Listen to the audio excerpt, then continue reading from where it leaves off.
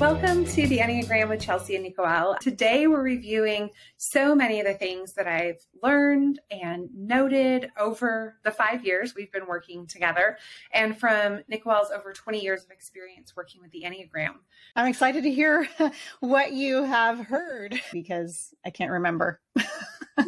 The main knowledge drop. So we have a lot to cover and we're going to get started. So you've been practicing the Enneagram for over 20 years. And what I've taken away from what you've shared in your experience is that for you, it's revealed less of a personality type being system and more of a map of human strengths, but more importantly, the source of those strengths from a deeper soul level. And for you, it's giving you a lens to appreciate and more accurately observe human strengths. I mean, it's a complex tool as we keep repeating, and it's pretty expansive and it's useful in many ways. For me personally, that's what really drew me into it is I love experiencing and observing human brilliance. And to have a tool that actually maps that in ways that enable me to identify it in durable, reliable ways is just fun. We've had a ton of fun with it. Absolutely. I mean, it's the crystal ball. I joke all the time because of its accuracy. And the Enneagram is one tool, and we've talked about this a lot too, of many tools that we can use to address the challenges of our day. So when we think about the way that we're engaged in the fourth industrial revolution, we're living in a world that's experiencing climate change, pandemics, and we have really vast impacts on our health, including our mental health.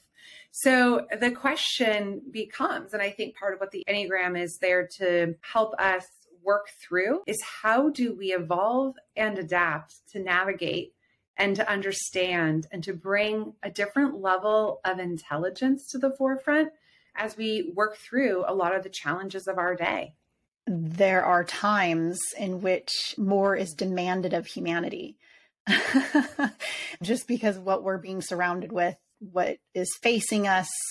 And I think, for me personally, I am committed to growth in general, always my whole life. But I think that there are circumstances, there are historical times where we have the opportunity to rise to the occasion and to help each other by helping really, I suppose, evolve our own selves. Like, how else can we actually help humanity more than making our own selves more healthy and integrated and well-adjusted? I mean, there's really nothing more powerful than we can do is to just, become more and more excellent, expansive human beings.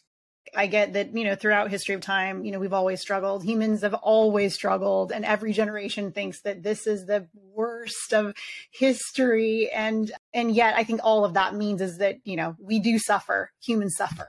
And how can we actually reduce the suffering? There were a lot of world leaders running through my mind as you were saying that, like, the impact that we can have on the world by doing the personal work. But the way I always think about humans and culture is that we all have an ownership and responsibility in the decisions that we're making every single day.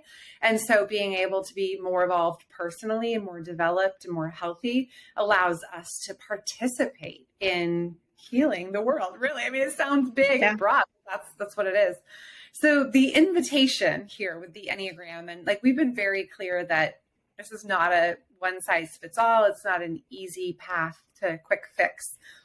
But the invitation is to engage in the complexity of life and really to fight that cultural conditioning for bite-sized, easy to digest, easy to understand, simplified complexity, so we can understand and move on. And that's another social conditioning that fast is better versus really wrestling with something over many years. So instead, the invitation is to engage in the reality of the world, and which takes time, capacity, skills, effort, work. And this work both grows us, but also there's a benefit to us. It reduces our anxiety, our pain, and our suffering. It's also increasing the ability to have intimacy. I think that there's layers of benefits, right? The first is reducing anxiety and then our suffering. But then also, as a result, is having better and healthier relationships, navigating the humans around us with more grace and kindness and humility and care and dignity.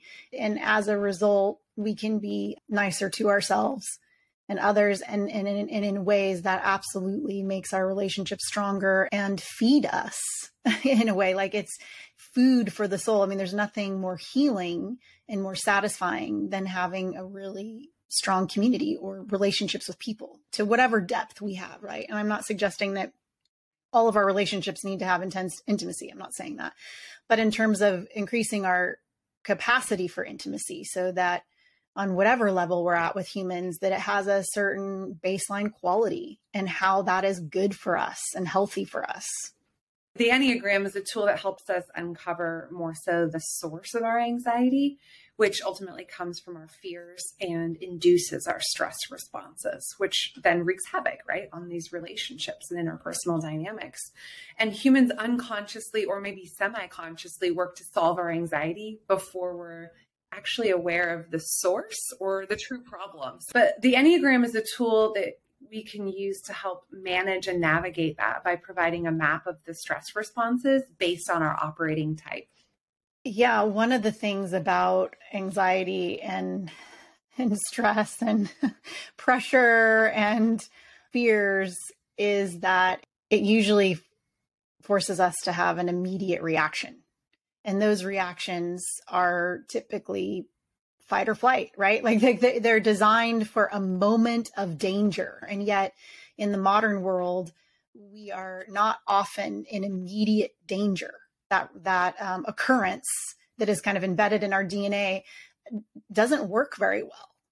And so to bring some consciousness to that our immediate reaction as a unconscious experience of potential death, isn't real in most moments.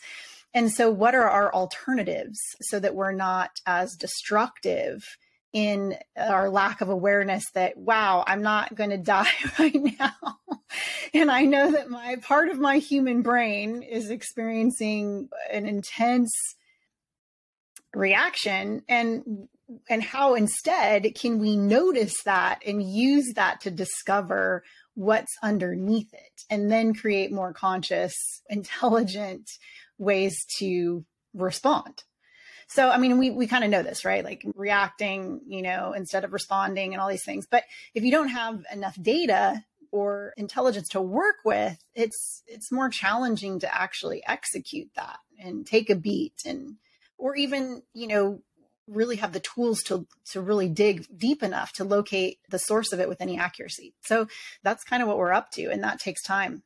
The point for today is that the awareness that this map gives me allows me to notice moments where I'm operating out of stress and choose a better response. Yeah, exactly. And we can give, there's plenty of examples to go here. So we will do that in the future. We will out ourselves fully. Yeah. Right?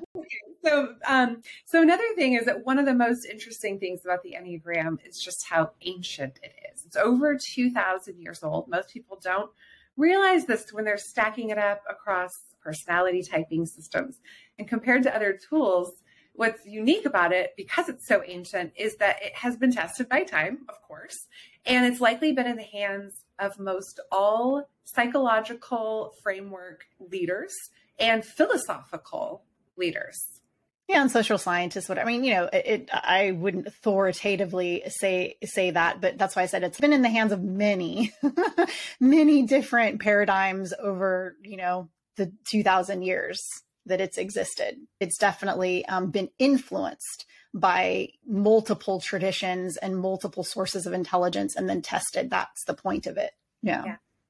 And we talked a little bit before about why are we seeing and hearing so much about it now? And earlier in this conversation, we talked about the needs, the demands of our current day. We have talked a little bit about it could be on the rise because of increasing human problems. And when people are experiencing that, whether it's subconscious or not, experiencing that conflict or that desire to grow, the quality of the tool really matters. And this is one that's deeply accurate. We joke about it being creepily accurate and extremely comprehensive. So it's really more about identifying core fears, desires, and brilliances that are coded into who we are and less about behaviors.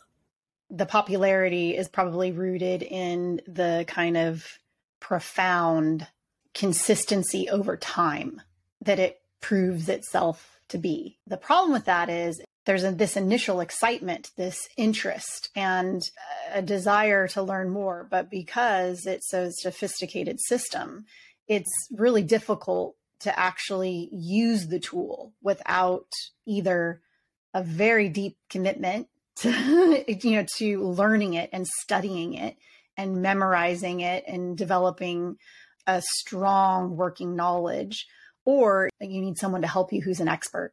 And a lot of times the experts might be really well versed in the information in the system itself, but are less masterful at helping people to type themselves. So you have many points of failure. It's not a user-friendly tool. So let's just say that at all. And so it's worth it. Like most powerful tools, it requires more skill because they can, it can be misused very easily. And then the misuse, could cause problems and can be potentially dangerous. But it's still, I think people sense and intuitively understand the kind of depth.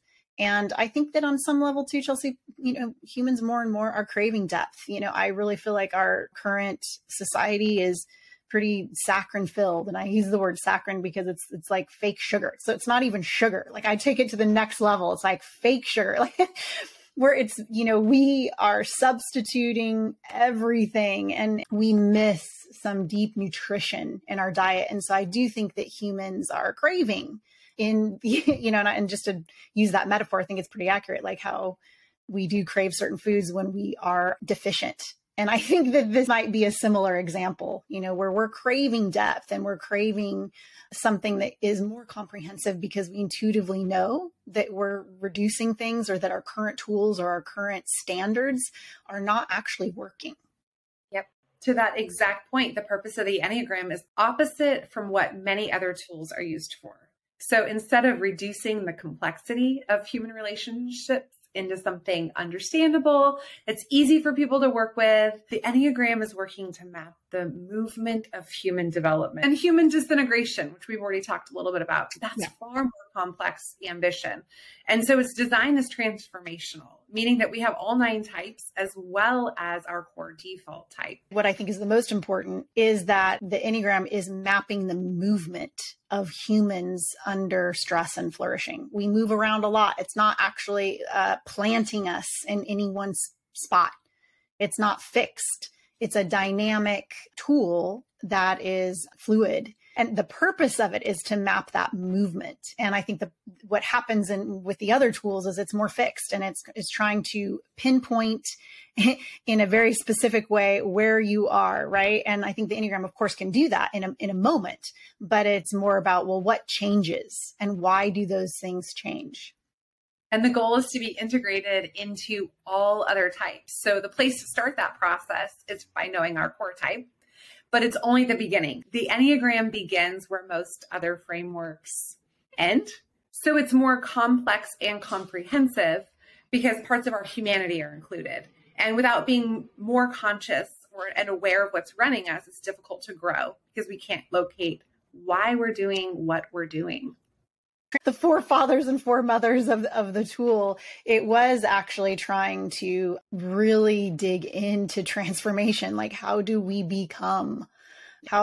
transform into more of a whole, complete human? And what does it even mean to be a whole, complete human, right? So that is distinctive and it's an ongoing kind of infinite work.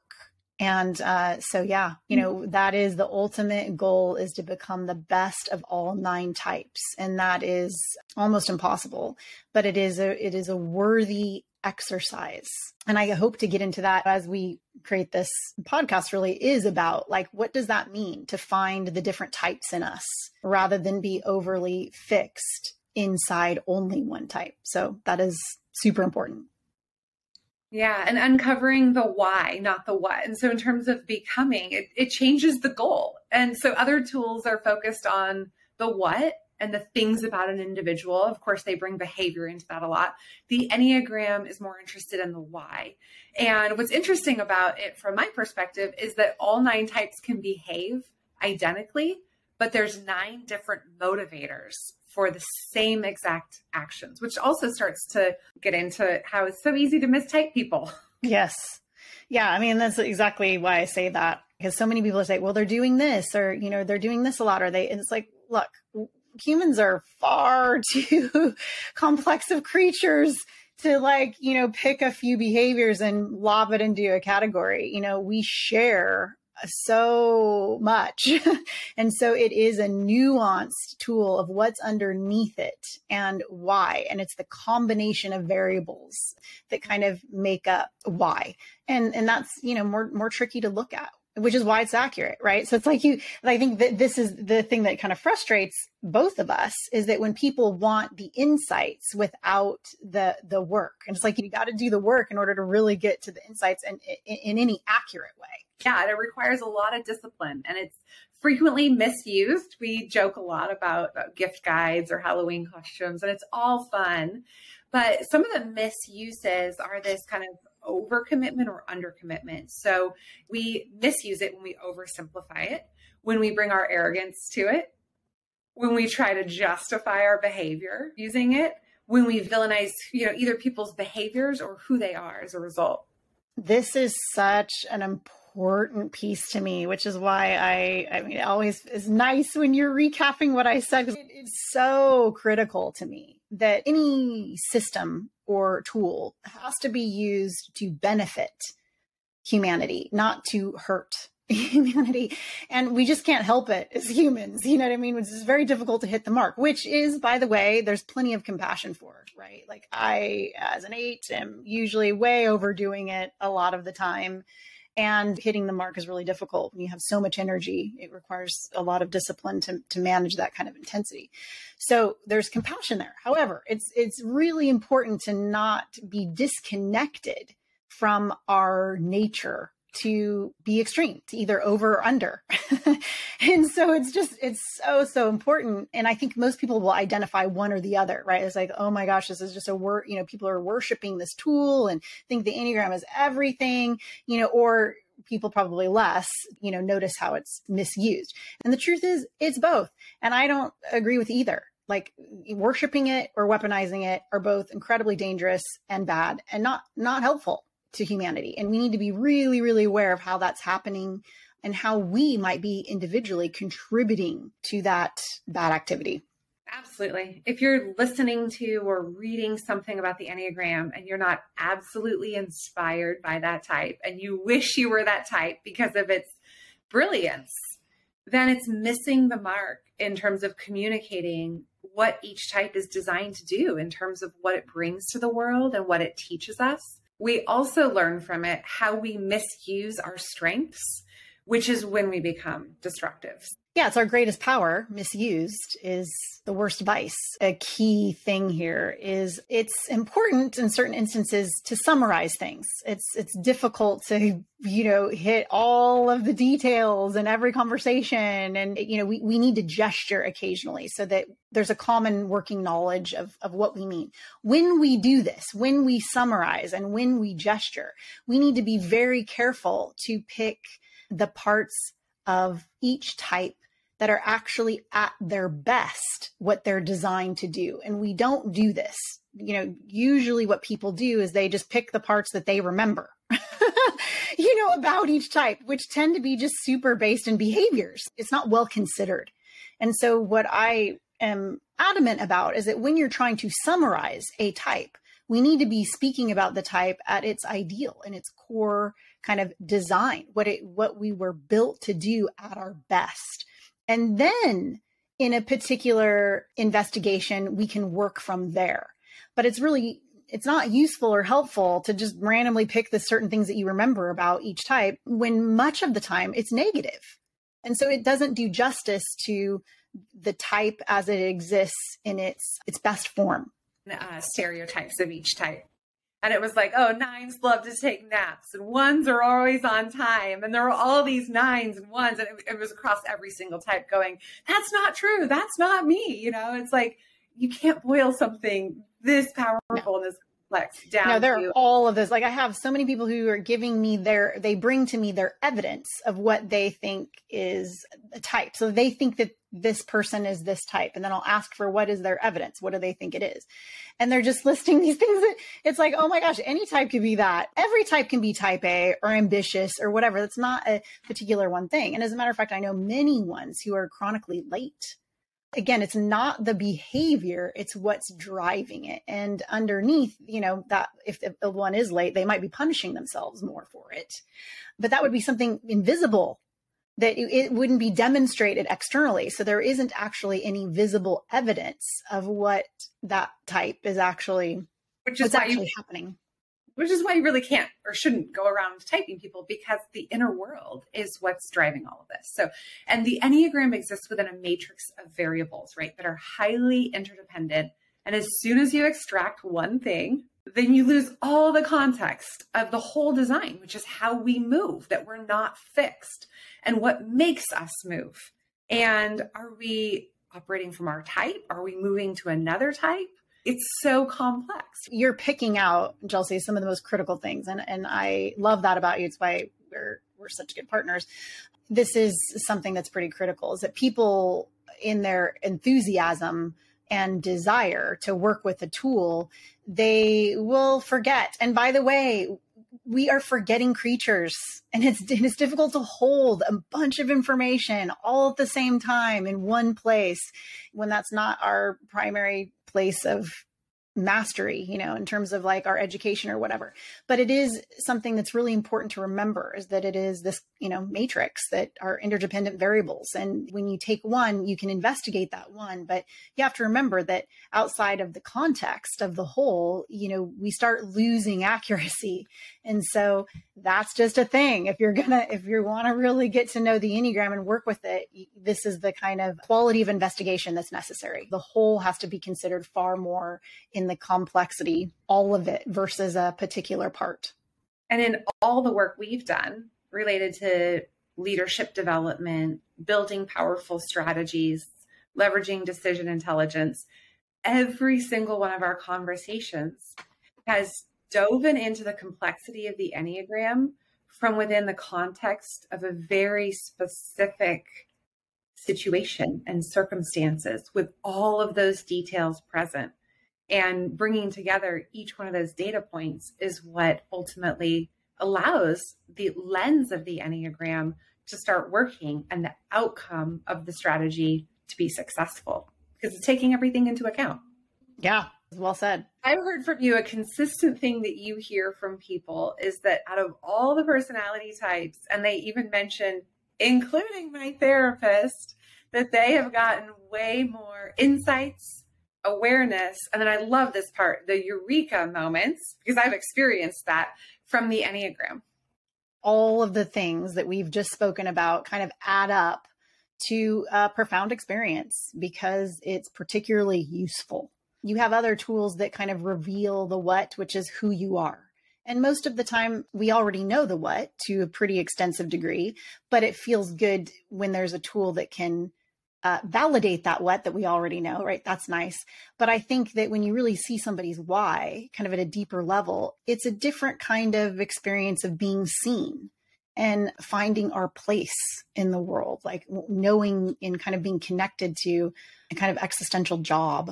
And so again, it's not something to be worshiped. We don't need to turn this into like some over spiritualized woo-woo thing. It's just another tool, guys, that is useful to us. Yeah. And it's not meant to simplify. It's more of a map of the landscape. I really love thinking about it, not as a map of roads even to get from point A to point B, but really just a map for the sake of the map to be able to look at the whole landscape, 3D even, right? The dimensionality of the human condition. And then so many leadership development tools people development tools are really prescriptive. So they have a starting and an end place. It's like, how do you get from point A to point B? And the tools can be a really good starting place, right? Like maybe you're just getting going on your journey, and a couple of those prescriptive areas can be helpful, but only engaging in these prescriptive tools and this prescriptive thinking too, that the culture is like, there's one right way to do things or one right way to think. It limits our growth and it limits our expansiveness because humans live in an incredibly contextualized, nuanced world. It's like, how many times can we make this point, right? Yeah, well, I feel like I'll just make it ad nauseum because I think that we just are so conditioned to the contrary. And I use the word landscape intentionally because for me, that is a really accurate metaphor. And I use a few operating system, that kind of maps against our technological world. The ancients did not use that word. Landscape is something that feels more expansive. And especially when we're kind of journeyers, in this land. And it kind of accounts for all the things that we experience in a terrain, right? And the liminality, the spaces in between, the movements, the places where we get lost, the places where we experience being found. Like, I don't know, I love that metaphor. The landscape actually brings context. So if in our mind, we can think about landscape and put ourselves, on the globe, and then we can understand like how finite we are, in the context of the globe. I think that actually helps us build more accurate context. It is expansive and we are able to zoom in and we are able to, in the moments, create a plan or a prescription for that moment to help us through. But the issue that I'm trying to tackle is that doesn't mean that exact plan is going to necessarily work every time in every circumstance. There are a few, because particularly in our stress responses are so predictable, which is actually quite wonderful that they're predictable because a lot of our strategies inside stress response actually we're able to use them over and over pretty effectively and pretty successfully. But for the most part, it's going to change. And I think that's a part of resiliency, is being able to adapt to whatever particular circumstance is coming up, which does require more work. It requires a different kind of strength and skills, but that's what gives us more and more freedom. And that is the path for growth. I think we have a healthy respect for the tool. And it's because of this next point that in your experience, 8 out of 10 people mistype themselves and 9 out of 10 people mistype others. You hear about people who are super enthusiastic or who have just been exposed to the tool and just how it so quickly goes, I don't know, wrong. To lack of a better word. But it's like, oh man. And it's just, I just can't say it enough. Like the test is not accurate. At best, it's like 50% accurate. And it's not possible to be that accurate for all of the reasons that we, keep saying over and over, and we'll continue to say over and over. You know what I mean? There's better places to start for thinking through your potential type. The truths of the Enneagram and where our core type actually is found are in the deeper layers of ourselves that we're not connected with or entirely conscious of. So it is difficult to type ourselves, and it's even more difficult to type others, or maybe equally difficult, depending on how well we know ourselves, right? Or how well we know others. It really requires somebody who can lead and express the nuances in the differences.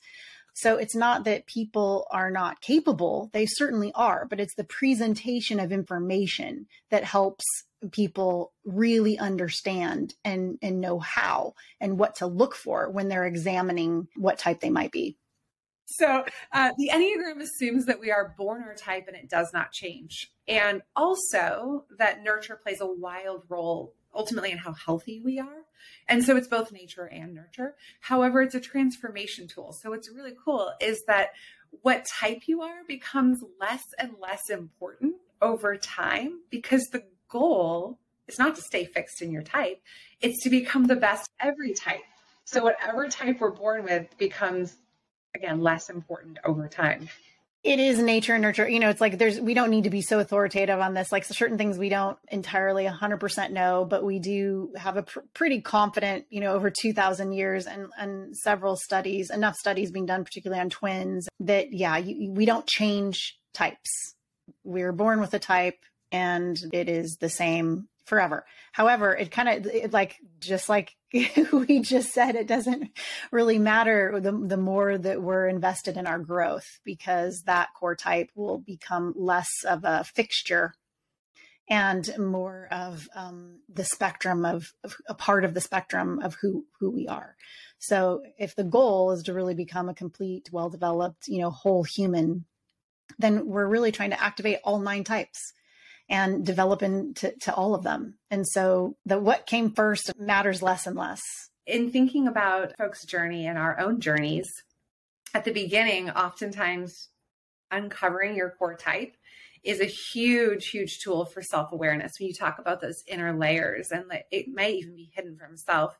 And it also becomes a point of validation, like, all of a sudden the whole world makes so much more sense through this understanding of what those core motivators or core drivers have been. And it can also become a natural justification to our ways. That's both the positive and the negative. Yes. Great elements like, oh, wow, like this is the unique gifts and talents I bring to the world. And then again, when those are overused or used in a destructive way, the damage is significant. The misuse of that can become a way to justify being lodged in our core type in some of the less healthy ways. I just love that word of lodged in our core type, because it paints such a great picture of the goal is not to find your type and stay there, right? Like saying it once again, that it's a tool for transformation. Yeah, a perfect example of this is, eights are often a great example because we're so intensely extreme that it becomes like an easy example. And I often describe eights as like the defibrillator, which came from my teachers. It's not my original idea, but the tool that you use to bring people back to life, the electricity that you put on somebody to jolt them back into life, which is, almost an impossible thing. This is what eights are gifted with, this ability. However, when we're defibrillating people who are not dying, this can cause death, this is the kind of beauty in the paradox here, right? Like the very thing that is designed to save lives can also become the things that kills and takes life away. And so that is the very nice and extreme example of how eights misuse. Yeah, the Enneagram is about returning to the deep practice of recognizing and understanding that we're all 9 types. And the goal is to be integrated and connected to all of them. And when we do that from a place of our default operating type, it looks different from each type. And so this also points to the problem with any kind of programmatic learning that aims at solving human growth and development, because we lose a lot of the nuance and context of the individual experience when we aim to put kind of a one-size-fits-all program in place. Well, it's important to meet people where they're at. That's how we learn. That's how we grow. Like, you think of all animals, when they're in their growth and development cycle, they're taking risks and making mistakes, and it's very contextual and it's very specific. And the most powerful ways that we learn is inside a very specific and personal experience. It's how we remember. And so it's too much oftentimes to create a program where people have to memorize. How do they actually use and hold all that information? It's very difficult. So there's a place for programs. We've talked about this. Like, again, usually there are places to start. It's places to create a baseline of information and knowledge to make it easier and a little bit more linear. But then as we move on, it's really about digging into specific examples and to locate our personal patterns. And this, it requires more investigative work. It requires, I think a little bit more intelligence as well. It's kind of easier to stay at the programmatic level.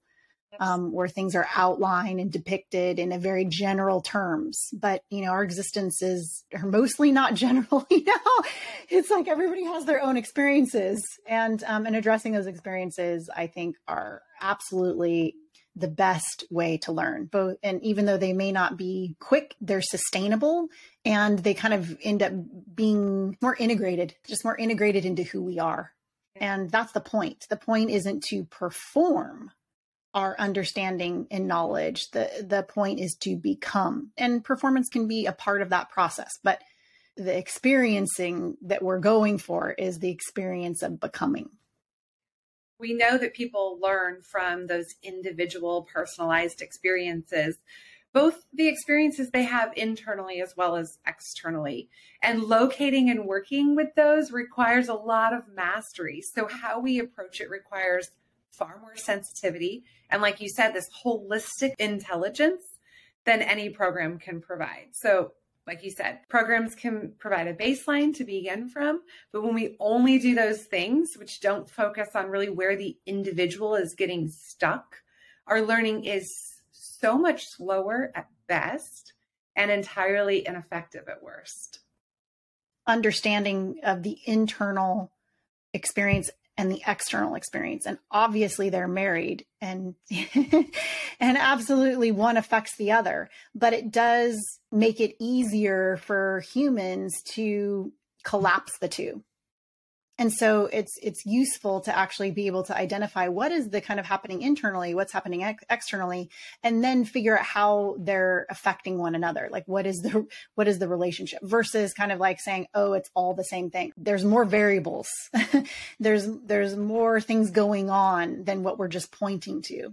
And so that might be a good example too of how it is important to parse and to kind of separate things in order to understand originally, like, hey, what is happening just specifically here? But then we have to reintegrate.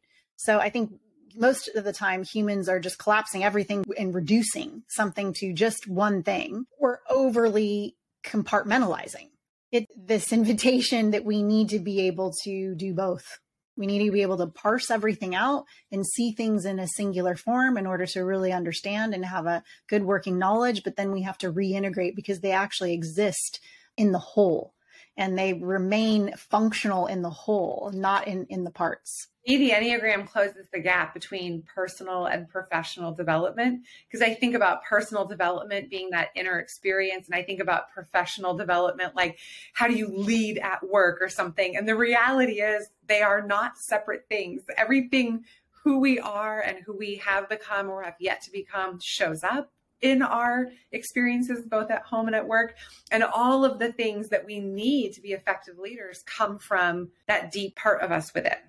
Yeah, this is another thing. I mean, I'll just say this too, because I think that this is a huge way that our current systems go wrong. And it's when we compartmentalize the human or fraction out the human to where we start believing that our professional life is different and separate than our personal life, as you just said. So that is one thing where we're kind of forcing humans to become and to contort themselves in ways that are not very effective or healthy for them to do. We also simultaneously will overly merge. So an example of this would be like when companies decide that we all need to be family. And that we're a family here. And this is where you're overly merging. Like work isn't family. And many people don't want to be family with, 50 to thousands of individuals. And the commitments are different, and how we actually show up is different. So it's this, again, this kind of dual problem on both of the extremes. It's like we are whole humans that need to be able to enter all of our spaces as fully human and not fractionalized and compartmentalized. But that doesn't mean that we're merging everything into the exact same thing. It's a difficult balance to hit, allowing people to be fully human and people when there's the constructs and constraints of a business, and then trying to solve for that in ways that are absolutely unhealthy. And they don't really work either. I mean, all the things work for a time, I suppose. All of the things we've seen, Chelsea, and particularly we can locate that in sales teams. There's different kinds of manipulation that definitely work for a short time. But ultimately, we're talking about sustainability. They don't work. Yeah. And the conditioning, right? So the Enneagram is countercultural in a lot of ways because it pushes back on the social conditioning that teaches us to look for tips and tricks. And our culture is really impatient. We love speed. We love convenience. We seek comfort. And the Enneagram, like most tools and activities for growth, are not quick. And so its comprehensiveness cannot be reduced into a tip or a trick. Yeah. And one thing that I can add to this is that over time, enough experience and understanding, things do become more speedy. There is a speed and quickness, but that's not usually until after we develop strength at a certain level of mastery with the information. I think that's the disparity here. It's like, if you want speed, again, you have to work for it. So you have to develop and get good enough at it in order to actually have the speed. Until you're good enough and until you've actually put the work and the time in, then yeah, no, the tips and tricks are not going to work well. This is the long game. So what the Enneagram offers in its totality is far more comprehensive and nuanced, that word again. So it requires more energy and attention to engage with it. But it also provides less certainty and a lot more clarity. We talked a little bit earlier about the predictability that it gives us, which is a flavor of certainty, is the way you phrased it, which was really nice. And so when we're not very well adjusted, the outcomes of our dysfunction can become very, very predictable.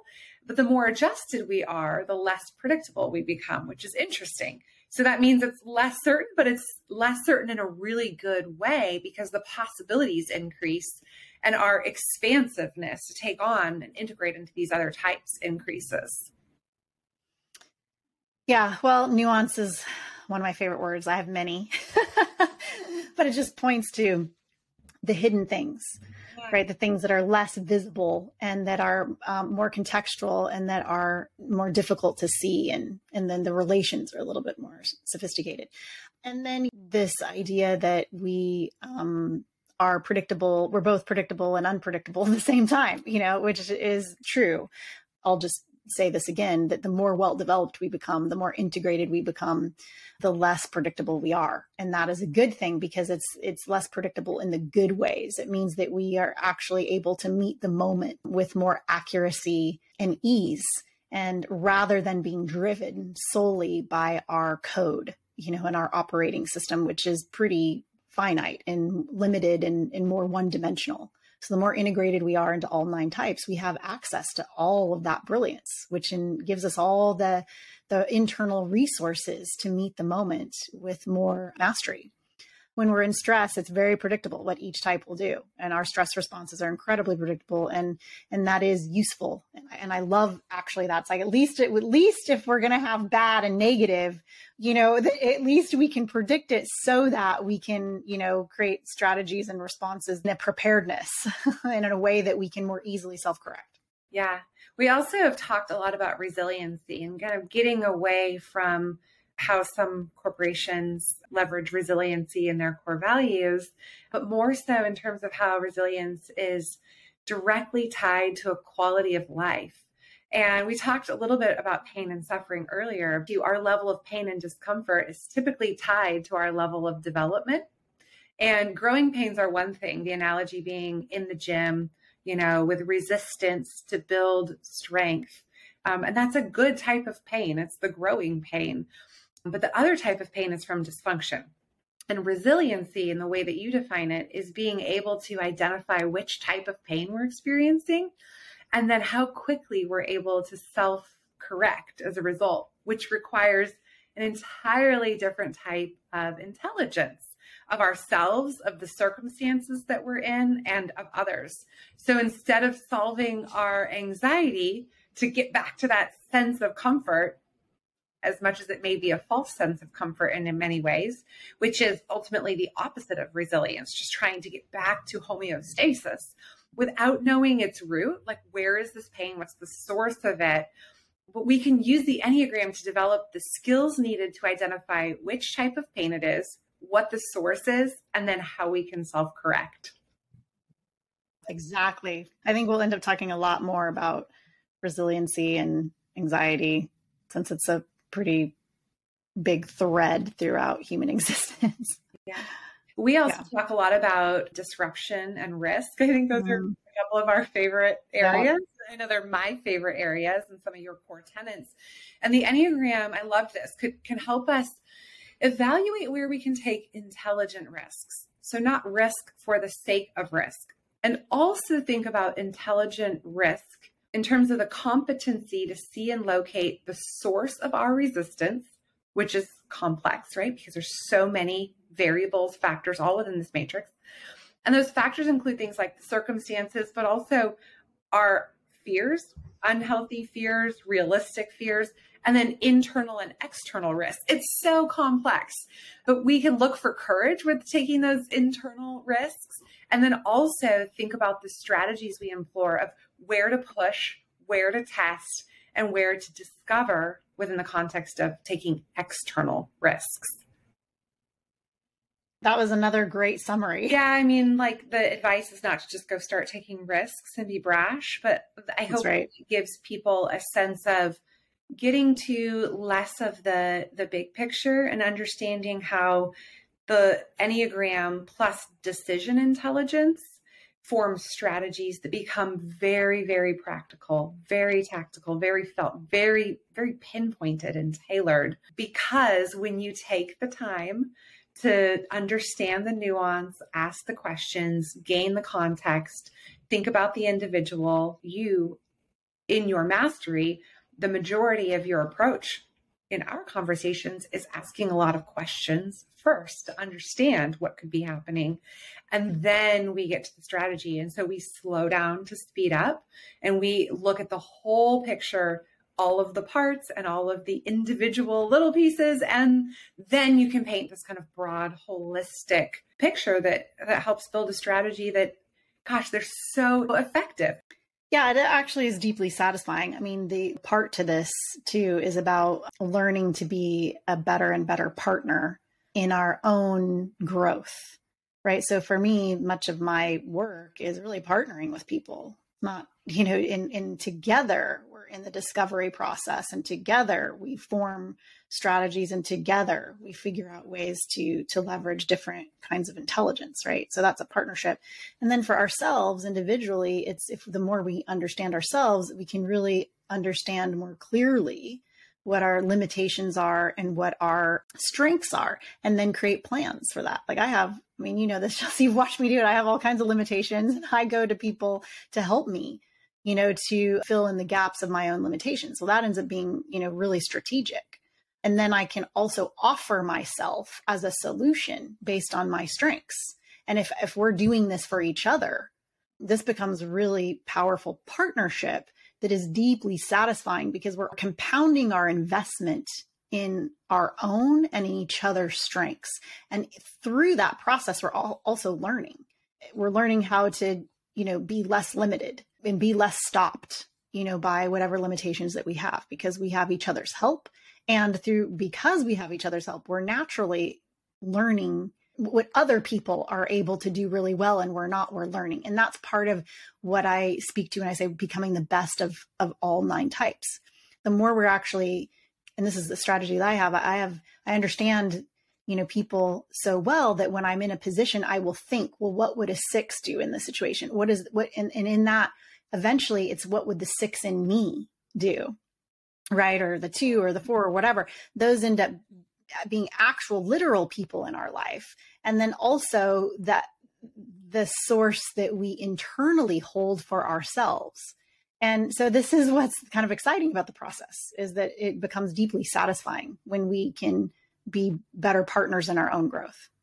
Yeah. There are also so many paradoxes, because the deepest truths live within paradoxes so many times. And so when we talked about speed earlier, when we're after speed, we tend to skip things and we inadvertently cause problems, create problems, or it might be a short-term fix that has way bigger negative ramifications down the line. And we typically miss the mark, like the majority of the time, when we're just trying to execute from the goal and the value of speed. It causes us to inaccurately create and execute a strategy. So we miss, right? Well, what happens as a result of thinking differently and taking a more expansive approach, which is everything we've been talking about, is that you discover more quickly, you adjust more quickly, and you end up getting to your result more quickly. And so the goal here is to use the tools we have to intelligently become. And when we become something different, and when becoming is the goal, not speed, we unlock what we're really after. So that's the paradox. Yeah, I mean, this is another deep soul point that Mike, and it was, and there's certain things that when you restate them, it hits me even freshly, because this is such an important thing. One, paradox is a form of poetry. So, and I really believe that poetry teaches us so many things, and we can find it everywhere. And so paradox is a form of poetry, where poetry kind of inverts the way that we see things, the way that we expect things to occur. And there's this quality of being unsettled and a willingness to be unsettled, a willingness to see paradox.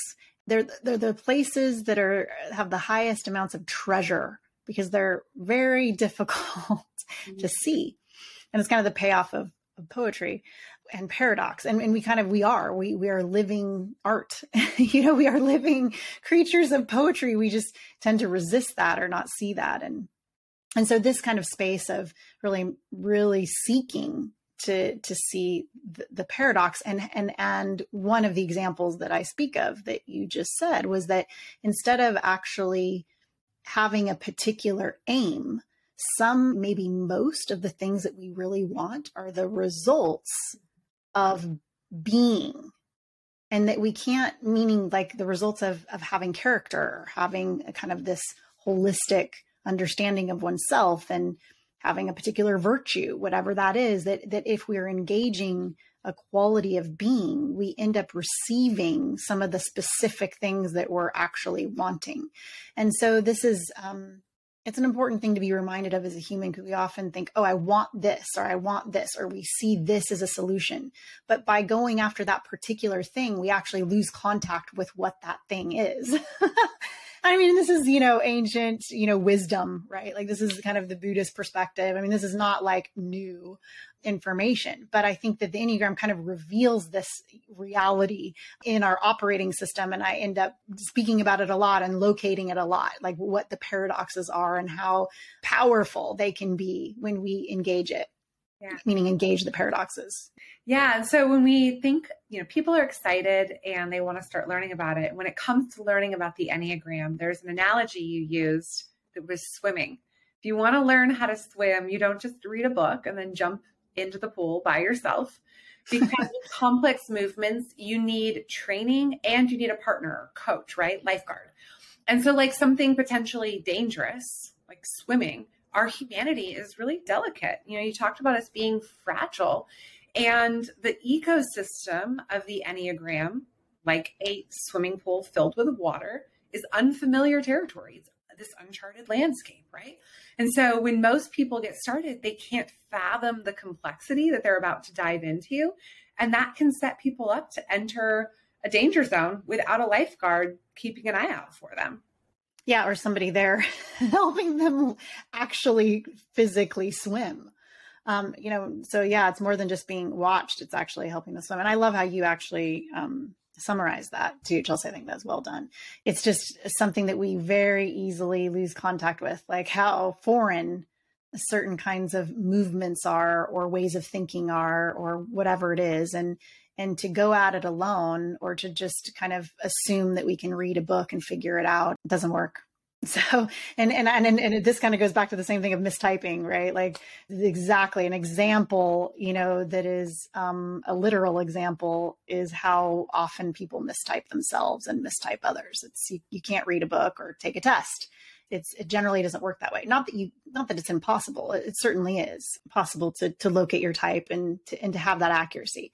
It's just usually difficult and we usually need help. And it's a huge commitment, right? And it takes years to acquire a working knowledge, which requires, commitment and discipline. So if you're not that committed to it, you're not going to get a whole lot out of it. Like maybe on Instagram, you'll be able to pick your donut type based on your operating type. I didn't even make that up. But you can also do a lot of damage, unintentionally with how you're unconsciously using it even, or supporting bad behavior or judging others. It can really be destructive until you understand it. So you have the undercommitment, and then you can also have the overcommitment where it's not the end all be all. All of a sudden, if everything that you see in the world is now framed through the Enneagram and it's this kind of worship state, the point is it's important to have a healthy relationship with it. So you have the discipline to learn it, and then the discipline to not only see the world through the Enneagram. Perfect. Yes. Yes. Yeah, and so we also encourage people who are interested in learning more with a starting place, that place to start looking at core drivers. And those are our core motivations and our core fears. And in this context, core motivations aren't our goals. It isn't like climb the ladder, earn the money, spend more time with my family. It's none of that. They're the deepest part of ourselves that, again, exist from birth, right? Like as our hardwired, like coding. And so they're often unconscious, yet they're driving us in ways we may not be entirely aware of. And so core drives and core fears answer the why. Again, not behaviors, but the underlying motivation for what's driving those behaviors. Yeah. And that we can break down in the future of like, what are the 9 core drives, motivations, and core fears? Those are the things that are most essential to each type. Yeah, we've talked about how each type can exhibit the same behavior, but they're doing it for different reasons. And most of those reasons are unconscious until you do have an opportunity to locate your operating type. And then this Eureka moment is all of a sudden the Enneagram reveals that why and helps us see the essential thread underneath everything that we do, because it's motivating every behavior. Yeah. And that's something that is, oh man, I just keep thinking of like my journey and how those core motivations and drives are hidden and how others can perceive you in a certain way. Like I have had many people, Enneagram people, think that I'm a 3 because I show up like a 3, which is a huge compliment being an 8. Actually, it's like, okay, I'm doing something right here. Like I'm really growing, because that is not what 8s typically do or care to do. But then there's also people who've seen me as a 2, because when I get in certain situations, because I was raised by a 2, my mother's in a 2, and because I actually integrate to a 2 where I will start serving everyone. And being, very nurturing and attentive and anticipating people's needs. And, so one, I have that in me myself as an integration point. And then also my mother very much trained. So when I'm in social situations, I often escape to my 2 self because I'm actually not that interested in people unless they're right in front of me. And then the person that's in front of me, I can make contact with and I appreciate. But in terms of the whole, I'm just not even interested. And so it's awesome, in the sense that I was raised by a 2, I will just hide in being busy. Then I can kind of leave whenever I want. I can get this over with. But as a result, that behavior, and such a consistent behavior and skill, by the way, I'll add, like, I'm actually fairly good at it, again, for the 2 reasons. One, I can integrate there. 2, I was trained very well by a 2. So it's, people have, oh, she's totally a 2. Like, okay, well, yeah, great. Okay, good. You've identified some 2 behaviors and actually the quality of which I'm executing. I can pat myself on the back for that, because that's a really nice quality. But you're not really seeing the core motivations and why I'm doing it. Like a 2 doing that, and this is the thing, 2s can also hide. We all hide behind our strengths, right? But it's less conscious. Like for me as an 8, I'm consciously hiding. I'm like, and doing my thing. And maybe sometimes I'm less conscious, but that's just a tool that I have because of how I was raised and whatever behaviors that we can be conditioned to learn. And by the way, many women are conditioned in 2 ways, because 2s are the ultimate nurturers, and, women are conditioned to be the nurturers in the world. So unpacking all this is really interesting, but requires some help and support, which is what we're kind of all going back to. And then the eureka moments, which is kind of what you were saying, is that when you can really locate with some precision what's at the core, kind of, inspiring the why you're doing what you do, and you land on that, it feels absolutely right. But it's difficult and it's also difficult by the Enneagram community, people who actually don't have the expertise arguing with you. And in my case, people who actually do have the expertise, who are getting it wrong. And partly why that happens, because everybody's getting it wrong such a high percentage of the time, right? So this is what's just happening in kind of a rampant way. So then we're kind of put in a position to defend ourselves or whatever, and that becomes a whole other problem. This is, I think, what you and I are trying to address. A lot of what we're trying to address, Chelsea, is if you actually are interested in the Enneagram and this is something that you really think is amazing, okay, this is not an easy thing, not a pickup sport, so are you sure you really want to learn? Because it's a lot of work. And then there's a promise too. From my experience and knowing other people you've worked with too, life transforming. And everything that I know about how to lead, how to show up at work, that all came from a shift in thinking and a growth towards becoming that is really hard to measure by so many of today's KPIs and standards. Well, then that would be something that I would love to put a huge point on, is that our measurements, the way that we have standardized and demand measurements, is not helpful and often destructive in terms of human growth. So I'm not here to say, oh, fuck measurements and everything's bad and let's throw everything out. But I am here saying that when we're overly committed to data and measurements and anything tangible in a way that actually is destructive to the reality of what's invisible and immeasurable, and in particularly in human systems. And that actually is a huge part of what deteriorates and obstructs growing our human intelligence, is a lot of these measurements, and how the majority of us who've ever been having put underneath them know that, one, they're used against us to manipulate, and then two, we can also manipulate. And so at the end of the day, when everyone knows this, and then it just ends up being, the smart, if you're really smart, you can manipulate it back, and also if you're not smart and you're frustrated and that companies are using them to manipulate you, when at the end of the day, this is a whole human capital discussion we can have later, Chelsea, before I start going down that rabbit hole. Leave people with a starting place, which is first and foremost, do not take the test. We love our tests and our culture, especially a personality test, right? And the problem is the Enneagram, if you haven't noticed by now, based on this conversation, is super complex. It's super sophisticated, and therefore it is not possible for a test to be super accurate. And this is self-proclaimed by the test, which will help to locate a top 3 to give you a place to begin your discovery, but not be 100% this is you, because it's such a nuanced system.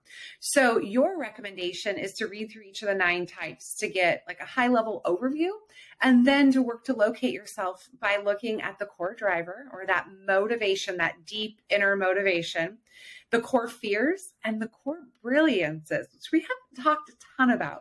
The core brilliances are the things which are at your best when you're exceptionally phenomenal.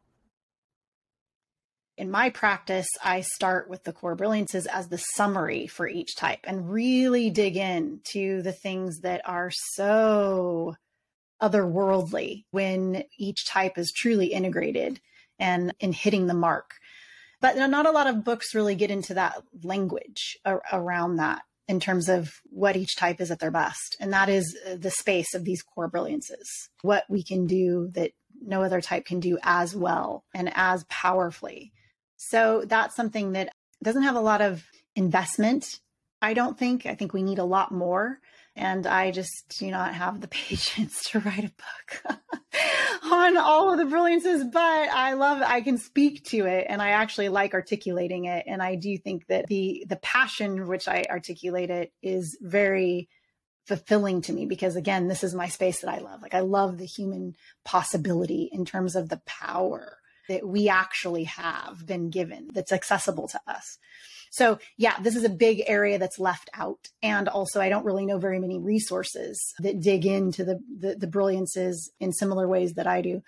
So I'll have to keep a lookout for that. Or if any of, people who are listening know of a resource where that's really an inspiring summary of each type at their best, like I'd be interested. Since we aren't going through all 9 types or anything like that in this conversation, could you choose a type and tell us about their core brilliance to give us a sense of what you mean by that? Sure. Well, let's start with your type, Chelsea. I love flattery. Type 2s. And the reason why I actually want to pick this one out is because I think there's some operating systems that are more misunderstood than others. I mean, humans were all misunderstood at some level, because we just can't see each other so clearly. But 2s at their best are really the lovers and the nurturers of the soul in ways that are actually experienced in like kind of divine in a way that they're the most gifted healers and those who can understand the emotional states of others and can cue in to other people's pain in a way that most humans can't do. So the 2 has a deep capacity for compassion and can sit with other people's pain and not be destroyed. And most humans are really not good at anything that has any kind of pain involved. And I'm talking about both physical and emotional pain, right? And so 2s are able to enter the relational space and the soul space. I mean, I would say the lover of the soul because I feel like the soul encapsulates everything about the human being. and 2s are able to invest in humans and in a way that is healing, like really doesn't exist in any other type. And what that looks like is being able to be, of course, located in the heart and the kind of intelligence that comes from the heart, which is an ability to feel and sense, like I said, the emotional states of others and the relational states of others and how to navigate that with a precision. And I would say almost, again, some kind of supernatural intuition. I have words for it, but I don't want to use those words because I don't know if they would be off-putting to some 2s, but it's definitely otherworldly in terms of the accuracy of the emotional intelligence that's available to 2s at their best that feels like magic. Maybe that's a word that would work for everyone in the sense of there's some kind of draw from some other place that ends up being so all-encompassing and nurturing where 2s are able to authentically and honestly love and have the most compassion and probable, I'm not sure I believe in unconditional love, but if it does exist, a 2 would be able to show me and prove to me that this does exist. What that capacity means in terms of humanity is vast. Like each person at their brilliance, right, is really vast. There is an ability that 2s have to invest relationally in ways that most of us aren't actually noticing or seeing. And of course, these go wrong, right? Because most humans are not perfect and it can be misused and all the things. But at their best, 2s actually teach us what love is.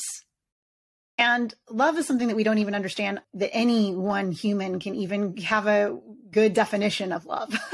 But in terms of on an intuitive level of what we can imagine the expansiveness of what love might be, 2s are the ones to teach us what that is and how that ultimately can heal and repair and transform. And I would say that there's an area here of the 2s that actually has a quality of being able to engage resurrection because it's the ultimate kind of healing space. And which is odd here because you say 2s go to 8, right? Remember how I said, earlier that 8s are often are described as the defibrillators, which can bring the dead back to life, which is also a form of resurrection. And so I think that maybe eights can tap into this particular kind that's external and maybe physical and a jolt and is just what's necessary for that moment to bring them back to life. But twos are able to engage it in the soul level that's far more spiritual, I would say, that is actually true resurrection. And again, it comes from this place of healing and repair and nurturing. And there's nothing more powerful or life-giving in this sense of real love. So, and how this is misunderstood, Chelsea, you could probably tell us more than others, but because it requires sensitivity to, there is a whole spectrum of sensitivity that is required in order to meet individuals and humans in their pain and in this kind of complex emotional relational states. And so that sensitivity is high, that it can't just be shut off like a light switch. And so this emotional capacity and this, which is the sensitivity is high, meaning that twos have a high sensitivity. I can't say it in another way. And so this is actually a wild advantage and a gift, but also can hurt them because the sensitivity, can be used in a way to help others, but also is a source of pain for themselves because then they're feeling everything. They're feeling everything in ways that will certainly I don't like all the twos in my life. Like and for, before I really had a chance to engage the Enneagram, it was something that I easily judged as well. It's like, oh my gosh, just shut it down. Like, I don't know. There was an inability for me to relate to some of these heightened emotional states that are in heightened sensitivity, but also is the source of their badass intuition that most of us don't have. And it's kind of a supernatural state, right? So this is kind of the beginning of how I would describe some of the powerful parts of two. But what that means is that in any given situation, they're going to be able to identify what is kind of best for the humans involved, and how do we kind of, navigate all of the human stuff. Like twos are going to naturally be able to engage that really well, and particularly in context of suffering. So, I mean, I could go on. Do you feel that was comprehensive, and do you feel I missed anything? So I think it's the beautiful inspiration when you talk about a core brilliance is you should read this type and go, oh my gosh, I aspire to be that type, right? And if you're not getting that feeling from what you're engaging with in terms of content, there's a gap in whatever content or information you're consuming. And I think you painted that picture really well, giving us the example of the two, because the whole time I'm thinking, I want to be this type, right? And I am this type, but that's the aspiration when we're at our best. I think what we didn't talk about, because we didn't ask about it, is the shadow side of that and how all of that the picture that you painted can become so destructive. And so that's for another time, but hopefully what you've shared is the inspiration for whether you think you might be a two or you're listening and you're going, okay, now I get it. Like now I want to understand, like, what type am I and what is my unique capability to bring gifts and talents to what was I designed to do? What can I naturally lean into and grow into? Well, the last thing I want to say here too is that there's a two in all of us. And so if we can't find a place where we're so deeply inspired by whatever the type is, we're cutting off a part of ourselves. And the reason why I say that too is, okay, so there's that part. There's also that we need each type desperately. And also that there's a natural bias that, oh, well, the space of a two is ultimately feminine. And that's also wrong. There are male twos that are incredibly masculine. And as a matter of fact, their masculinity combined with their operating system can actually hit a very sweet and unique spot of a wholly different kind of power in healing and in love. And so these are additional nuances, right? So it's like we all need a two in us, because we are humans who are dealing with pain and suffering. We live in a world of suffering. We live in a world of human suffering. And so it's essential. And each type is so essential. And that's, I think, an important part of it is that not only do we need it and it's essential, but we have it in us. And so we need to do the work to actually see how special and essential each type is and be inspired by that in terms of our own becoming.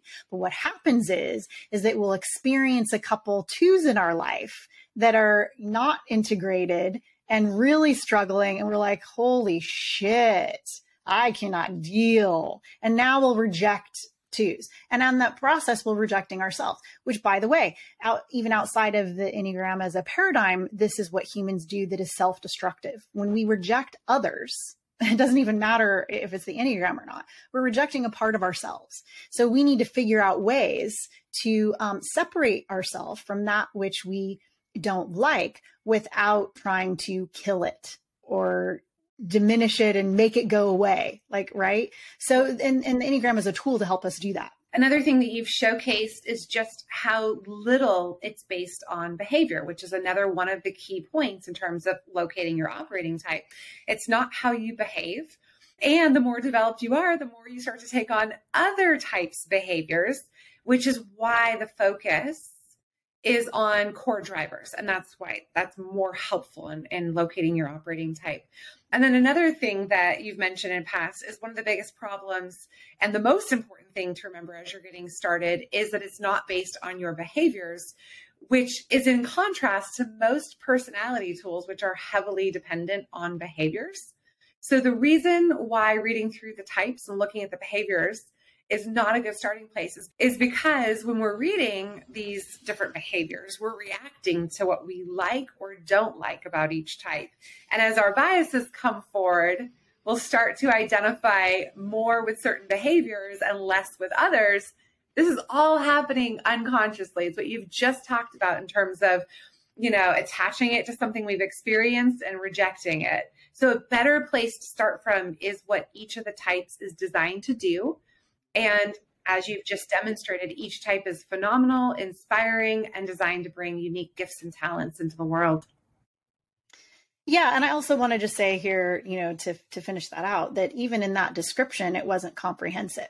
Like that was still a very, a snippet of a summary, because in order to really understand the type, you have to dig into the different layers of complexity, right? Like what they're driven by and what are the consequences of those things. And meaning like just the consequences for themselves internally and then socially, like twos are judged as being emotional. And we've somehow socially decided that emotions are less powerful.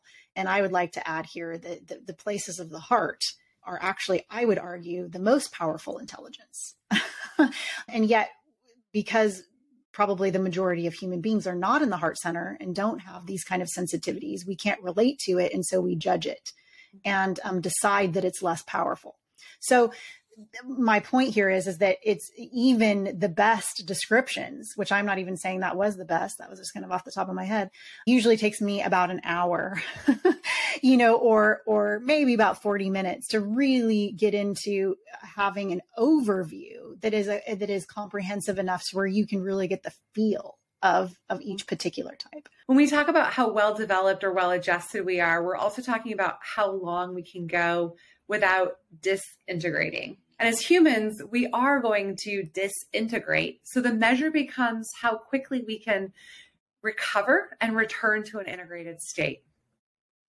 Yeah, I talk about how quickly we can recover as a sign and a mark of strength and how well developed we are. That it's not about never getting stressed out. That's not going to happen. Or, flubbing it up or missing the mark or all of the ways that we disintegrate to whatever degrees that is. Like those things are going to happen. And I always like to make point to say that we could be super integrated in 1 minute and 5 minutes later, something happens and we're not in a good spot. So yes, I think this isn't exclusive, but one of the most important elements to consider in terms of integration is how quickly we recover, how quickly we return to a balanced, integrated state. And all of the skills that are required for that, are a lot. And that's why I choose that one. But I don't want to reduce it to only that, but that is one place. And I think a primary place. Yeah. And we touched on this lightly earlier, but another thing to keep in mind is that there's two facets probably many more than two, to this work. And one is to understand the Enneagram deeply, right? There's like multi-year journey and there's so much complexity. Another is to understand humans and how to work with them. And that's a separate, unique skill set. And so how to help them identify things within themselves, how to help them create strategies, how to help them create practices for using and applying the Enneagram. And most importantly, I would say how to contextualize the Enneagram for each individual.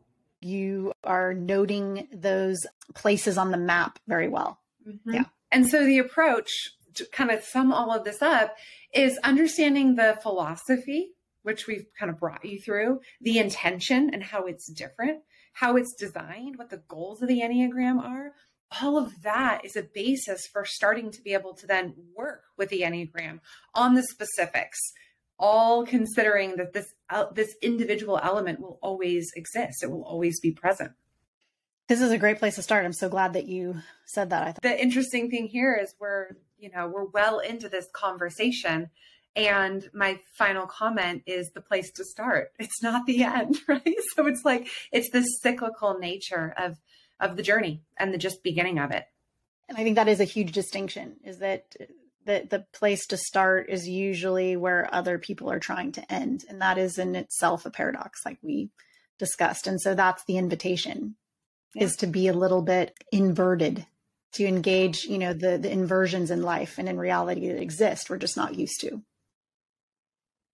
Well, as much as I would like to say that this was a comprehensive overview, I think we're just starting to skim the surface of this conversation. And I'm really excited to continue this journey.